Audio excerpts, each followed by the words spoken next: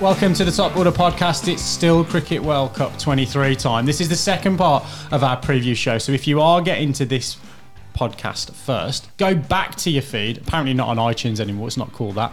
It's Apple Music for all of you crazy kids out there. But go back and listen to episode 1 first. On episode 2 of our preview show, we're going to talk about 6 teams. We're then also going to talk some booms and busts, our predictions for the finals, and a few hot takes as well. All coming up on the second part of our Cricket World Cup 23 preview. Stay tuned.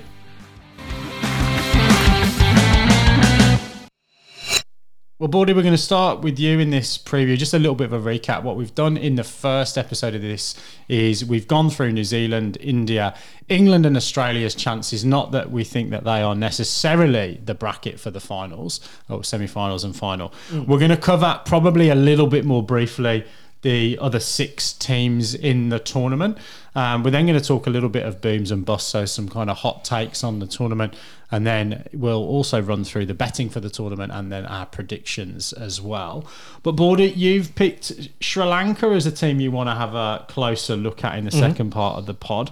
And just to recap, we're going to go, why will they go well? And what's their biggest worry, threat, concern, etc.? Yep. So Sri Lanka will go well because of spin.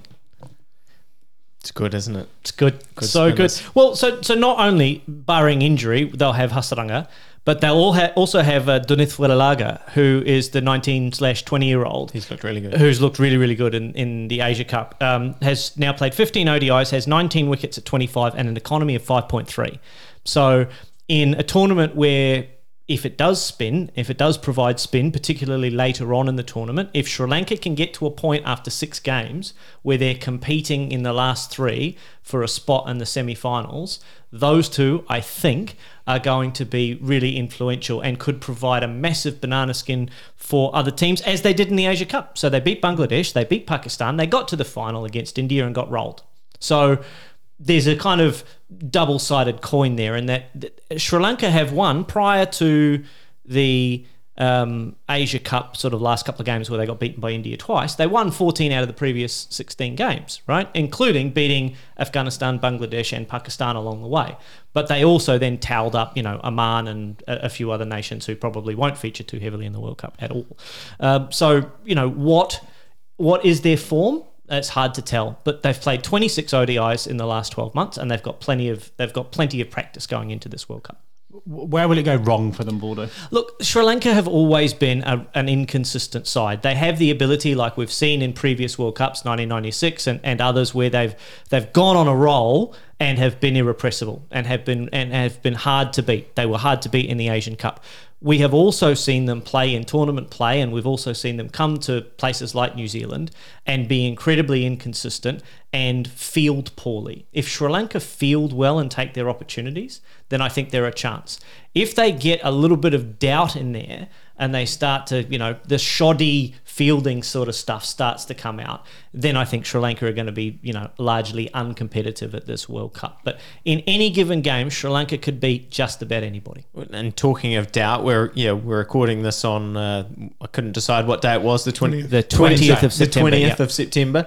The reports that Sri Lanka still haven't named their World Cup squad, which obviously makes it tough for you. Very difficult to prep. To prep in full detail. We kind of know the basics of who's going to be in their squad, but it sounds like maybe Dustin Shanaka is not going to be the captain, which would be, a huge turn up this close to the World Cup to change your captain. Yeah, exactly. So, maybe a bit of the side unsettled by that, whether that gives them a boost, who knows. So yeah, a lot to kind of unpack there. And I mean, when I look at this side, I think that you named the spin, you didn't even name Shana. They've got Patirana as well in there, who's not a spinner but seamer, but they have a very good bowling attack that they can put out on the field, but batting, I don't see where the runs come from. We've just seen them get bowled out for 50. Yeah. So we've got a pretty good example of them not performing with the bat. I don't know how much to read into getting bowled out by 50. I don't know whether that's something that to be really concerned about, or it's just one of those days that happens to cricket sides. But generally speaking, I think other than maybe Sri Lanka and one or two others, it's hard to see where their big runs are going to come from on a consistent basis. That's my concern. Consistency of runs. I find it very strange that after you're talking about the form that they've had, the captain might get the sack. Yeah, seems like they've been going really well. That's kind of standard for their cricketing politics, though, isn't it? Yeah, Right? and that's the problem with Sri Lanka is that even when the tournament is, in the subcontinent, they're going to be playing in familiar conditions. There's so many, even political issues going on in Sri Lanka at the moment that have for some time that it can be unsettling for them as a nation. So like India, a lot riding on their cricket team to step up and perform, and they did really, really well in the Asia Cup. But I just honestly, I don't know which Sri Lankan side I'm going to get on any given day, which makes them super dangerous for any of the other teams that have semi-final aspirations, but it also makes it hard to predict where they're going to finish. Well, and they've got South Africa, Pakistan, Australia first 3 games. I think after those 3 games, we're going to have a pretty good sense of how their tournament might go. Righty-ho. Let's move on. Yes. We're going to do this relatively quick. Rapido. Rapido. And so I think we're going to go, for those of you observant on the YouTube, we went from left to right last time. We're going to go from right to left this time. Stage right. Depending on which way you're looking at the camera, of course. Pakistan are the second team that I've had a look at in a little bit of detail. So I think we framed this as where will they go well and where will they go badly. For me, I just probably want to highlight one thing at the top of this is I think we've always, historically been quite cliche about Pakistan, particularly in World Cups. They're mercurial. You don't know what they're going to bring. That's not the case now. They were obviously in the recent T20 World Cup final against England at the MCG. Number 1 ranked world side. Number 1 ranked world side. And I'm going to come on to some more rankings as well. From a batting perspective, they've got Babar at number 1 in the batting rankings, Imam at 5, Thakur at 10. If we then translate into the other white ball format, you've got Rizwan, who's ranked number 2 in the world, and Babar Azam number 3 in T20s, and Rauf number 11 in the bowling. So they've actually now got real quality all throughout their side. If you look at that batting lineup, Babar Azam, Fakhar Zaman, Mohammad Rizman, Imam has had a fantastic year. And then from a bowling perspective, we've talked about the mouthwatering prospect of their pace attack, Charlie Shaheen, Afridi, Rauf, Mohammad Wasim, the list goes on. We've got a real decent bowling attack. And then I think, as Bordy's just alluded to with Sri Lanka, we've also at times talked a little bit about the fielding of Pakistan has been, under par. But they've almost, I think, if you look at when Virat Kohli came into power for India and really upped the fitness levels and up the fielding levels in that Indian team going back maybe 8-9 years, maybe a little bit further back. Pakistan, I think, have had a similar sort of focus on that over the course of the last several years, and absolutely box office in the field as well. So for me, why are they a chance? It is really their side is full of quality, with bat and ball, and that's why I think they're one to watch. With Pakistan going into the 2020 World Cup in Australia, I had this real sense of them in some real form, really galvanised as a team. Nothing was going to stop them, it felt like. I don't have that same feeling this time. Maybe there's a little bit of bias there in that I think that playing in India, I think is going to be a real struggle for them. If not actually being a struggle, it's probably mentally being a bit of a struggle, being in India for that long. I think they're only playing in 5 different grounds due to the security sort of stuff that they need to look into for that side in particular. I'm not sure that they've got the bottle to get over the line in this particular tournament. So it's an interesting observation, Raj. I was thinking in the lead up, given that we know now that Naseem Shah's probably going to be out for most of, if not the whole tournament with that injury. How much do you think they miss him? Yeah, look, undoubtedly that you're going to miss a guy with that level of quality, but I think the depth that they have now is, it's not something that I think you've historically maybe associated with that Pakistan team. They've always had, a gun fast bowler, a gun batter, a gun spinner. They've got depth on all of their depth charts now throughout the course of that side. So it's going to be a big a big set of bowling shoes to fill. But I don't think it's as big a issue as some of the other injuries that we've talked about that are going to be missing out for some of the countries around the world. Saudi, if he misses out, for example, I think that's potentially a bigger hole for New Zealand to fill than this one will be for Pakistan. I'm not sure about that. I really do think that the Naseem Shah injury, if it does knock him out for the whole tournament, will be huge. Because when you look at that Pakistan lineup, I sort of think that yes, they have quality all up and down it, but the spin is maybe not as strong as some of, like, if you compare it to some other sides in the world, they're not terrible,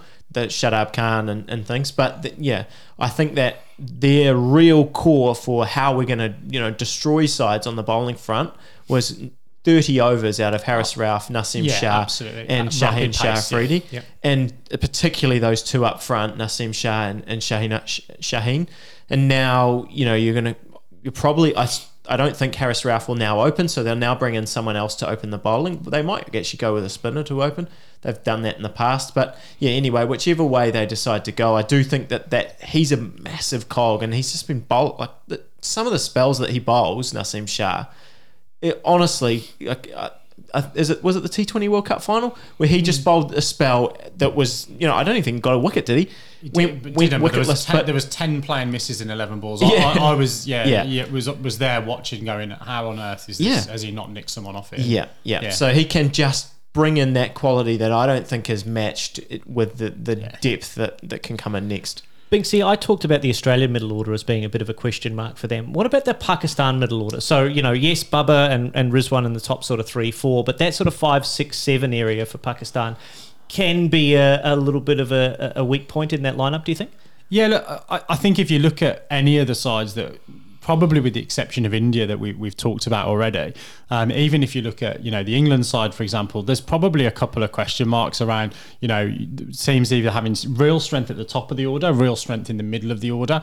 I don't think there's a team other than India with a complete batting lineup. Yeah, fair. Personally, I think that, what offsets that for Pakistan is the strength of that top order. Mm-hmm. I know we were talking about it previously when we were talking about some of their one-day international and T20 bilateral series, and we were like, well, Rizwan and Baba can't continue to do it all. And then the day after we said that, they knocked off 280 without losing a wicket. Yeah. So I think it's the quality at the top of the order that's going to help them, which maybe just offsets potentially any questions about that.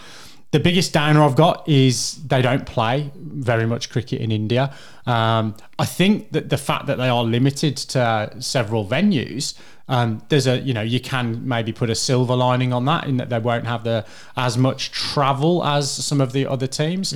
And then also, from an expectations perspective, I think the fact that they don't get obviously any players in the IPL, the fact that they don't play in India, that's probably the biggest reason that they might come unstuck. Can I just unpack that a bit more with the panel? Do you think that is actually going to be a big factor in that, every other team, the real superstars in each team go to India once a year for 6-8 weeks and play a very high intense game of cricket? That's got to be at those venues. That's got to be a real negative for the Pakistanis.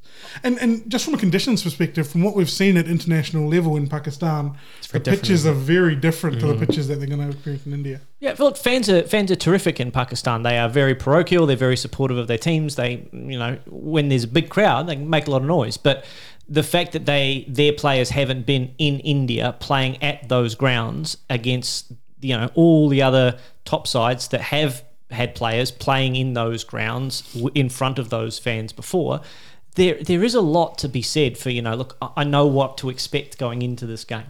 That is a real comfort to a lot of players, being able to go through the routine, knowing what to expect, knowing what to go out there and prepare for is if there's a tiny little bit of edge in that, it won't go in Pakistan's favour.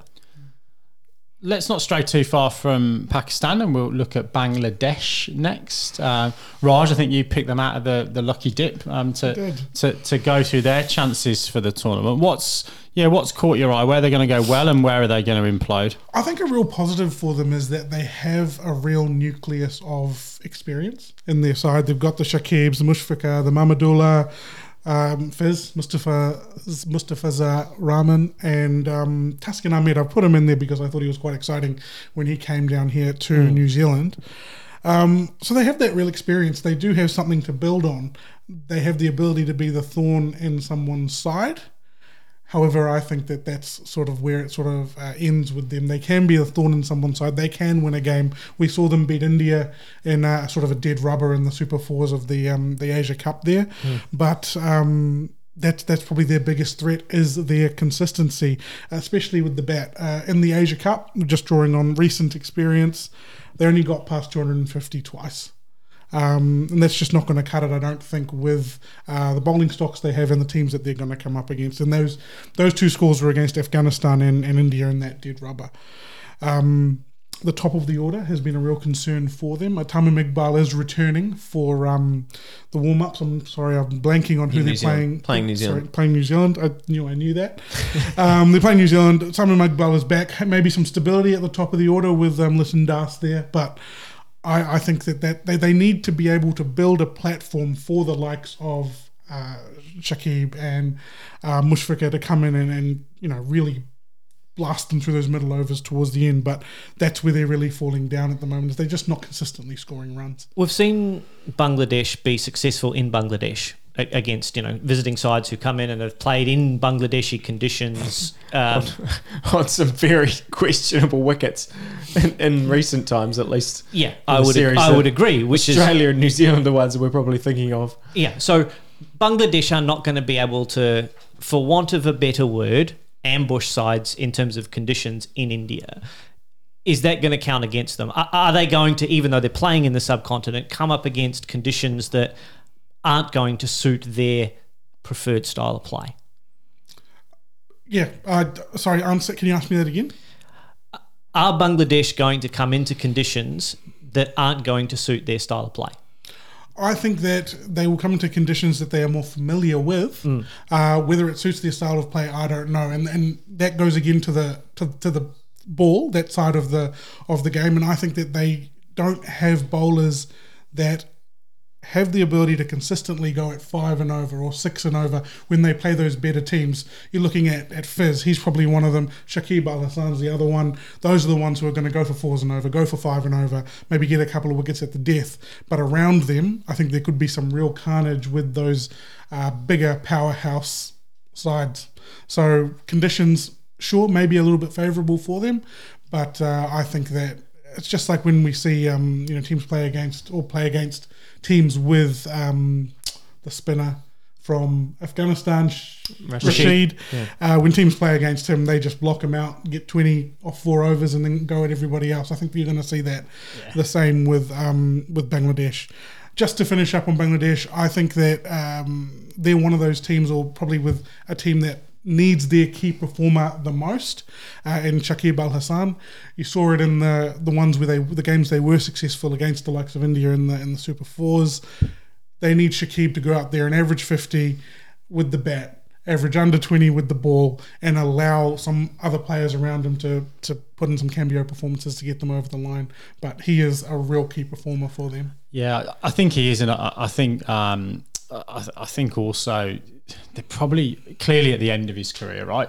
And I think probably from a sort of an era perspective, he's a average 40, strike rate 80 kind of player, and the same as someone like Mushfiqur Rahim as well. That they're probably just 3 or 4 years too late to really, I think, take that side to being anything more than a banana skin throughout the course of the tournament. Look, New Zealand's about to play 3 games against them, so this could come back and bite me. But there's just a side that's not exciting. When all the other teams kind of have players that I'm sort of excited to look at. Litton Das, I think, I quite like watching him. Yep. Are we going looking for reasons to be excited about Bangladesh? To be honest, let's not. Let's move on. Yeah. So Lippy, you've got two teams that you're going to cover off, I think. So I've got South Africa first. Yeah, I've got South Africa first, and then we've got a couple of other sides at the end. So South Africa. Look, I honestly have no idea how to get a read on South Africa in any way. I think, last week I felt like I, had a pretty good line on them and they weren't going very well. Then they just come out and absolutely blast Australia. And then you look up and down that lineup and you go, okay, well, that batting lineup is Bavuma, averages 55 in ODI cricket. Quentin de Kock, 45. Rassie van der Dussen, 57. Aiden Markram, Heinrich Klaassen, David Miller. Throw Reza Hendricks in there as your backup. You've got Marco Janssen, Kagiso Rabada. Like, all of these names, it starts to go, okay, this is a very dangerous cricket side that can beat anyone. And if they put it together for 6 weeks, maybe they can win the tournament. So, like, I'm just having a really, really difficult time trying to, because I think, keen listeners to the podcast will look back to the T20 World Cup. And South Africa, I was very, very heavily on that train. It almost got me home until they lost to the Netherlands, wasn't it? In that and missed out on the semi-finals, and that all fell to pieces. South Africa has a history of kind of getting to the point where they're looking like they might win the tournament, or being in the mix for the tournament, and then something has a way of going wrong. Normally mathematics. Yeah, mathematics seems to be it seems to be a challenge, a serious concern. But South Africa in the last week have looked like semi-final contenders. The week before they didn't. And the week before that. And the week before that they didn't.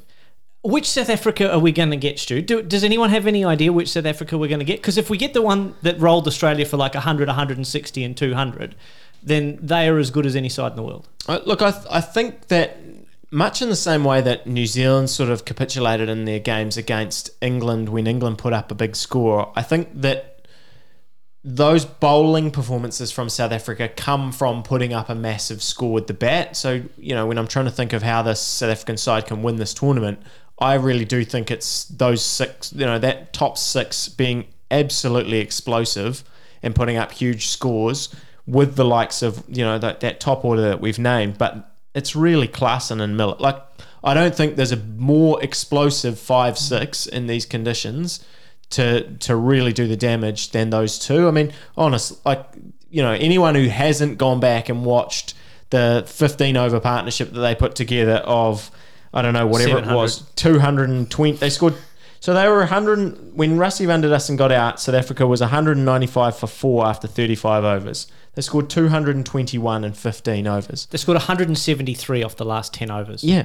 And it was honestly like, it looked like a highlights package, and you were watching the every ball, every single ball. 186 those were off Zampa, weren't they? Yeah, a lot of them. Mick Lewis. Yeah, well, he went for 63 off his final 4 overs. Klaassen was 24 off 26, and he had 150 off his next 56 balls. Like, this was just, the records and kind of the stats that they were piling up in that 10 over span shows you that if they can put that together, can they do it 6 times out of 9? Because to get to the semi-finals, effectively, that's what we're going to be asking of each of these semi-final sides. They have to do it 6 out of 9 times, right? Let's talk about that in a bit more detail when we get to the final 4, because I think that's the question that we've got to answer. But yeah, ultimately, I think you look at the IPL experience they've got in that side as well. Kagiso Rabada has been bloody quiet in the last 12 months, having been someone that would have been on the top of an auction list, and certainly if you were picking a World 11, he'd have been there and thereabouts.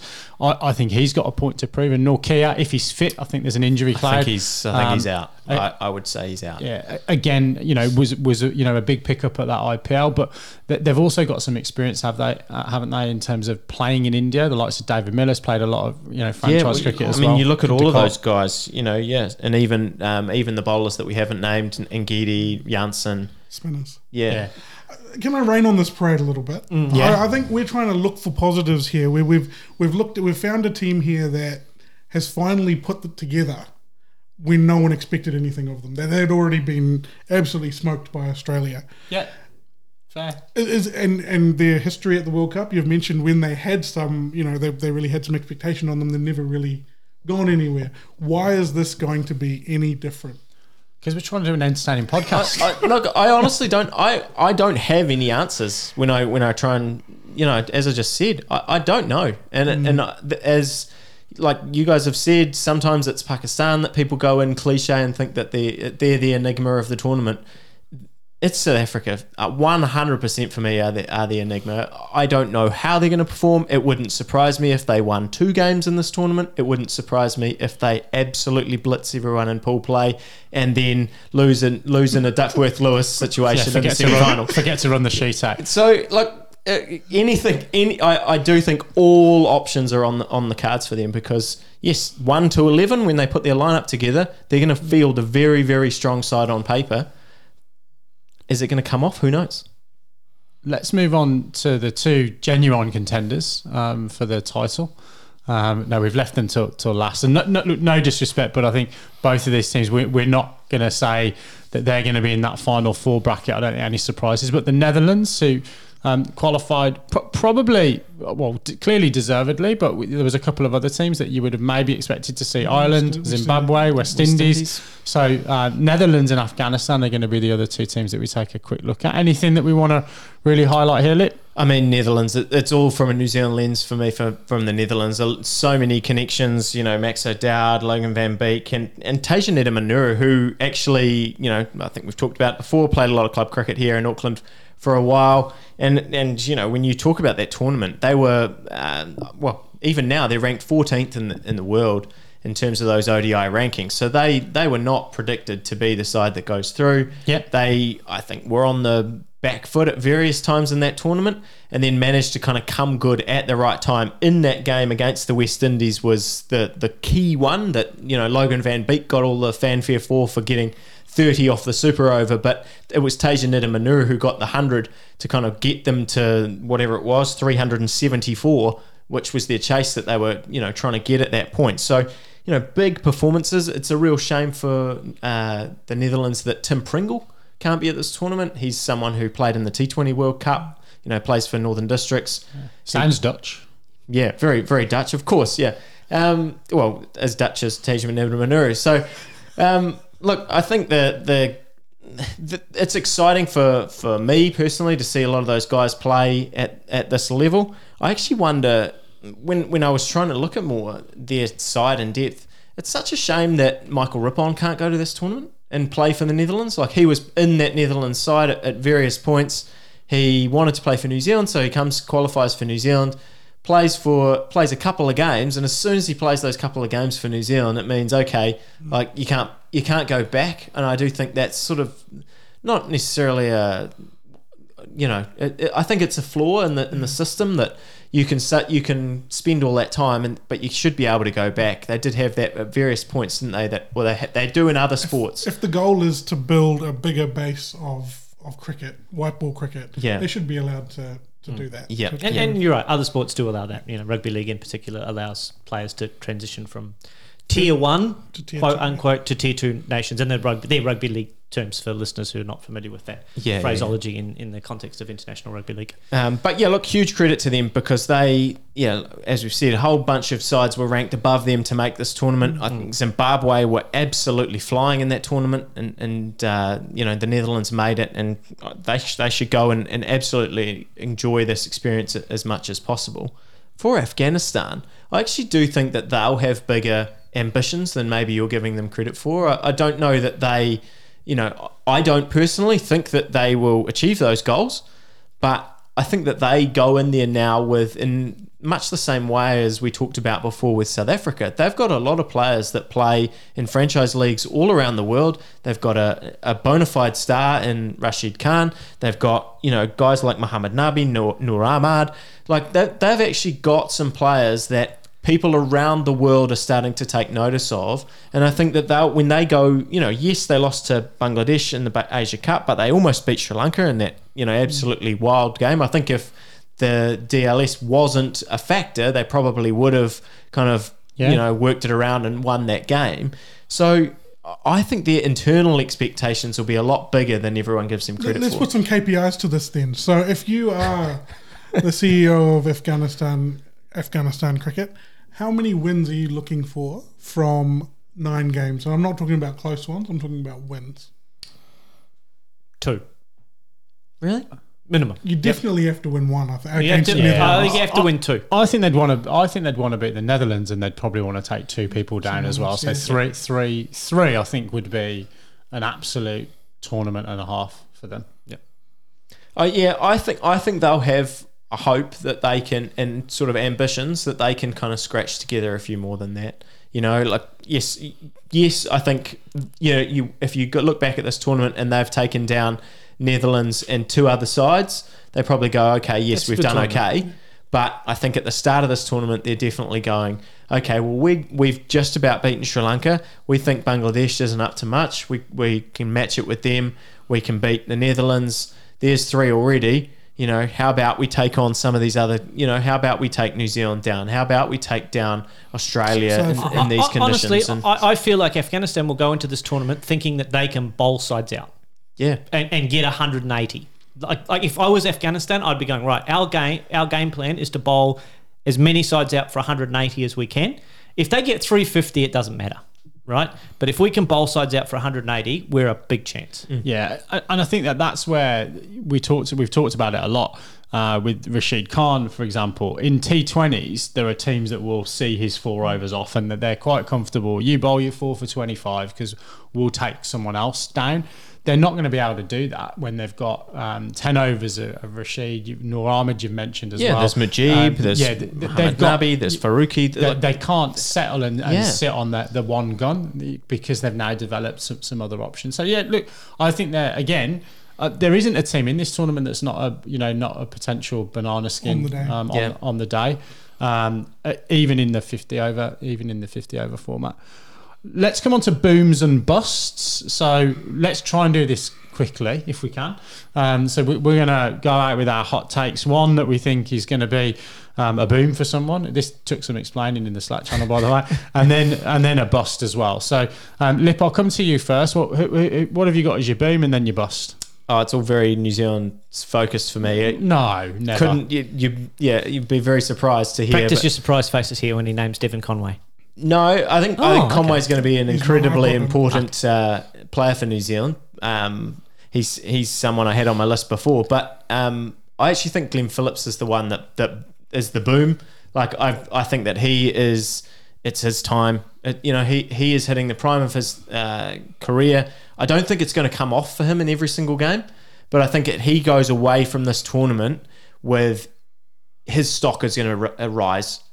When he's our only player, I think, in that lineup that, as I said, can get us from 260 to 360 or 320 or whatever. And Glenn Phillips, so he's got a lot on his plate, and I think if he comes off, like in the T20 World Cup, if he has a couple of games where it absolutely clicks for him, people are going to start looking at Glenn Phillips as the real world-class player that I think he can be. And your bust?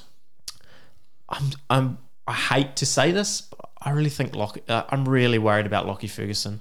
I just think that he just hasn't looked good with the ball for the past 12 months. And if Southey's going to be injured, Lockie's got a big role to play for New Zealand. Even if Southey is there and it's Milne or whoever it is, Lockie's got a role to come in and be a wicket taker.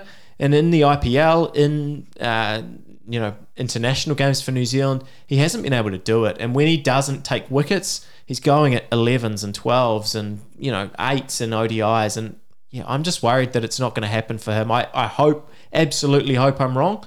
But if I had to pick someone out of that lineup for New Zealand to have a difficult tournament, I think he's the one that I've got to identify. Checking your watch. Yeah, Raj. I actually had Glenn Phillips. He was a massive boom for me. I picked him for the 2020 World Cup, and he scored 100 in that, didn't he? Yes, he did.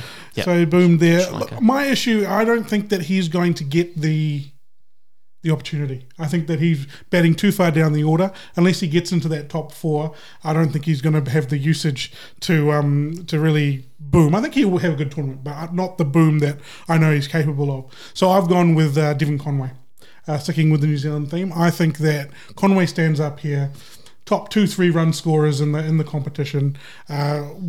Multiple hundreds, scores runs, shows everyone that he is the premier left-handed opening batsman in the world. From a bust perspective, I've actually gone just Pakistan. I think that they're going to struggle in this tournament. I don't think, you look at the likes of Baba, Rizwan, I don't think they're going to be in the top 5 run scorers in the tournament. Bowling, we don't know who's exactly fit, who's going to, be able to take wickets. And I think that they're going to have a more difficult tournament than we imagine. Very good. Pinksy? I'm glad that we segued off individual players, because I've obviously read the prep wrong and gone for broader themes with my boom and bust. So my boom, and there's a hell of a lot of recency bias in this, is South Africa.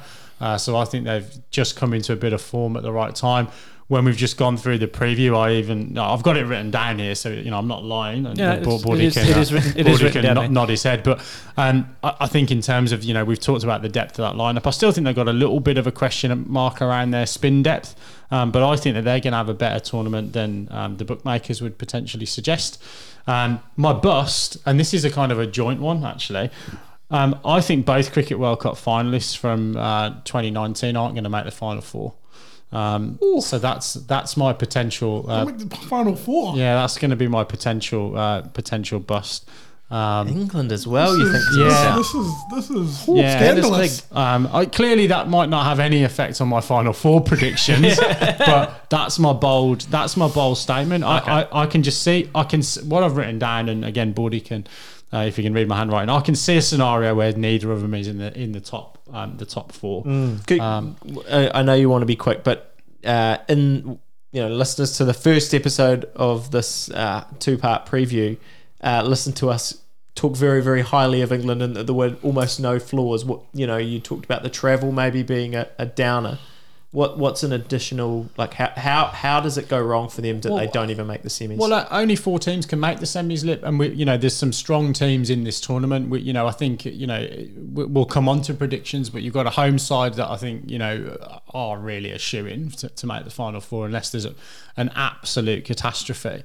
And I just think there's a scenario where there's teams that actually can provide that upset, and ultimately this format of the tournament is going to show you who the best 4 sides are. Hope there's no weather around throughout the course of the tournament. But yeah, that aside, this format really is a great format for making sure that the top 4 teams are going into the Final Four. So that's what I've gone with. Bordy? From a boom perspective, I think I've got players. So I think Dawid Malan set for a boom tournament, and there are raps on Dawid Malan in a lot of circles, but in a lot of other circles, people are asking, should he even be in the England side? He has been performing tremendously well. If you just look at the runs he scores, he has been performing tremendously well. I think in and around all the other quality players that are in that England team, I think he's set for a big tournament. And I also think on the back of his Asia Cup form, Jasprit Bumrah is in for a boom tournament as well. I think from a player perspective, I think those 2 are exciting ones to watch, and I'm glad that no one else picked them. From a boom perspective, and I'm going to say this in 2 ways. A bust perspective or a boom? No, but from a boom perspective. Another team. Oh, you're going from a team. Oh, right. So boom. Boom. Yeah. Yeah. And it's not big voice. No, it's not, and it's not Afridi. No, it's not Shahid Boom Afridi. This could be boom for India. It could also equally be a bust for India. If India don't win this tournament, and I think the pass mark for Indian fans is winning their home World Cup. MS Dhoni delivered for them in 2011. They have had crickets since. They've had nothing in terms of tournament success since. There is so much riding on this World Cup for India in India that if they win, it's a massive boom for them. But if they don't, even if they make the final and lose, this could be a huge bust for those guys and their legacies. They've got no excuses in terms of star power. They've got no excuses in terms of, everything is set up for them to have a big tournament. India could be a huge bust if they don't make the final, and even if they make the final and don't win, I think a lot of Indian fans would consider it a bust for India in the tournament. As far as players go, I have real concerns about Stoinis and Green from Australia as far as tournament busts are concerned.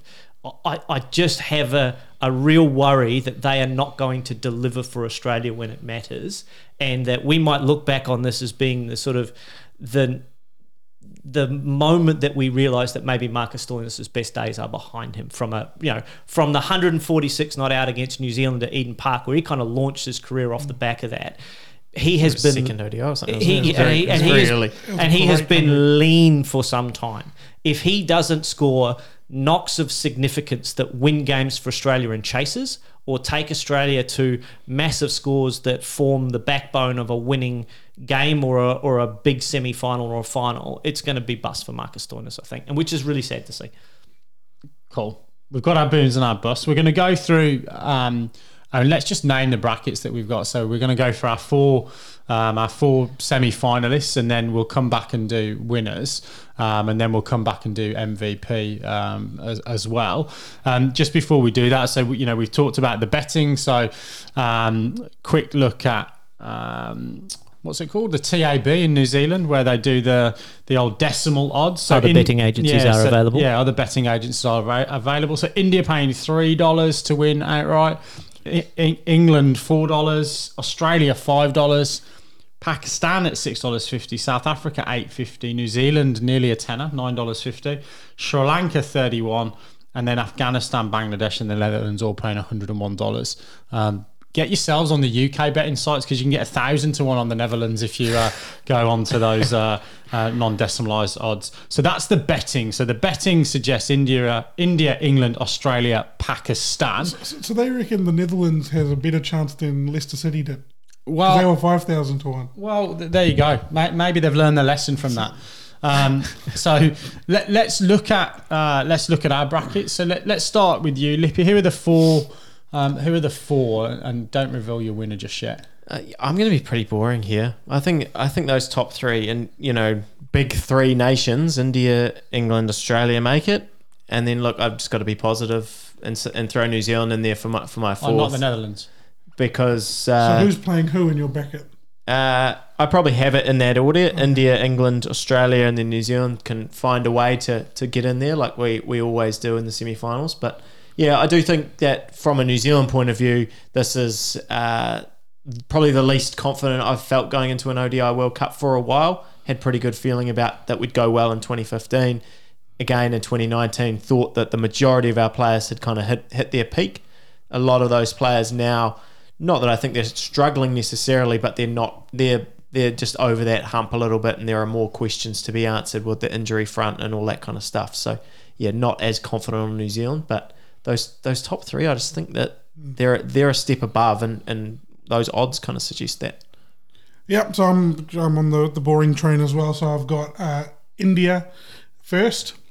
I think they'll go through close to unbeaten, if not unbeaten, in the pool play. So they'll play New Zealand in fourth, and in the middle there I've got England and Australia 2-3 fighting it out. I'm going to go slightly different. Good. Yeah. So, and I've not really thought about which way the teams will finish. So, and don't press me on it, because then I've got to think about permutations for 1 versus 2 and 3 versus 1. It fucks up my final. That's the point of a bracket, though. Yeah, I understand that. Yeah, I didn't read all the instructions. I'm very sorry. So top four, I'm going India, Pakistan, South Africa, and England. So I'm going against England, missing out. But yeah, I'm leaving Australia out of the mix in terms of my top four. Pakistan, South Africa, England, and India. Okay. So no New Zealand either? No New Zealand. Correct. I have England and India at the top in that order, and I think they are for me, daylight first and second. Best two teams in this tournament going into it. From form, players, you name it, they're the top two for me. Then you have a bit of the lottery from 3 till 6. I think there's probably 1, maybe 2 games maximum between 3 and 6. It might even come down to run rate. I have Australia and South Africa going through in 3 and 4. Australia in 3 and South Africa in 4. But it could equally be Pakistan and New Zealand. Those 4 teams are very, very close, and I wouldn't be surprised if the team that's in 4th is getting through on run rate. From the team that's in 5th. But I have Australia and South Africa going through in 3 and 4. So Australia play England 1v4, and then the other semi-final is India, South Africa. But wouldn't it be juicy if it was India, Pakistan in a semi-final of the World Cup? That would be just superb. Yeah. That would be the semi-final that I want. Well, let's stay with you then at that end. Let's go with MVP first, and then let's come back to the winner. So right. MVP of the tournament, and we will do this quickly. Okay, Harris Ralph. Harris Ralph. In the absence of Naseem Shah, Harris Ralph. Binksy? Similar theme, but I've got Babar Azam. I have Johnny Bairstow as my MVP. And I have Kuldeep Yadav. Oh, I like that. It would be a spinner. Yep. Yeah. Oh, I like Right, that. Baldy, who's in the final and who takes home the silverware? Two best sides play in the final. England, India play in the final. And who takes And home who the wins? silverware? Not another draw. Please, not another draw. No, Even if New Zealand's in it, let's not have one. I think I think England beat India in the final. You were just doing that to put the moz on England. No. You bastard. No, I'm not. I think they've got the best side. I'm going for the fairy tale. So I'm going for an India-Pakistan final. Oof. And I'm going to say Pakistan are going to win the World Cup. In India. Oh. That would be massive. India. That would be awesome. I would. We've love just to lost see a few that. YouTube viewers as well. I would love to see that though. That would be. That would be awesome. incredible. That would be just such a fairy tale Awesome, finish to a awesome World to Cup. see that. And a new winner of the World Cup too, then, in that case. It would be great. Well, no, because they won it in 92. Oh, yes, they did. Sorry. Yeah. My bad. Yeah. New Zealand. Broke our hearts in that. Yeah. Thanks for that, Baldy. Yeah. I've gone India to make the final along with England, and I think that England will beat India in the final. I've gone the same as Raj, but the reverse. I do think India. I think this is India's time. I think you look at that lineup. Their lineup is unbelievable. As I've said, Kuldeep Yadav, Jasprit Bumrah. They've just got so many options, and I think it all clicks. And this is the magical. This is the actual fairy tale that a billion people want. So yeah, I'm all in on the India train as much as I would love New Zealand to go and do it. I think they, out of all of the teams, I think they're the most deserving. If you look at two finals and the way they were heartbroken last time, I think they deserve to be there and lift that trophy. See Kane lift that trophy. But Before the tournament started, they deserved to be there. Oh my God. This is the most ridiculous podcast I've ever been on. Look, that is a good place to end it. We've got India, 2 Englands and a Pakistan in our predictions. So if you're a betting person, get yourself down to the TAB and get your money on Australia or South Africa would be my suggestion, or even the Netherlands. But I hope you enjoyed part 2 of this Cricket World Cup 2023 preview show. As we said at the top of preview show 1, the action starts in Ahmedabad on the 5th of October. Tell the listeners what they can expect during the tournament. Oh, tell the listeners what they can expect during the tournament. Who knows? But I think we'll be coming out with lots more content throughout the course of the tournament. So won't be weekly shows wrapping up a week's worth of games. We will be endeavouring to get onto platforms and release regularly throughout the course of the tournament. We've still got probably a week to go until we get into that schedule. But do drop us a note in the socials if there's anything that you particularly want to see throughout the course of the tournament. It won't always be the 4 of us. We're all over the world through the course of the next 3 or 4 weeks on the Top Order podcast. So plenty of online sort of sessions as well. But let us know in the socials what you want to see go throughout the tournament. But for now, it is good night and God bless from us all here in Auckland. If we don't see you before, we'll see you on the 5th in Ahmedabad. Good night.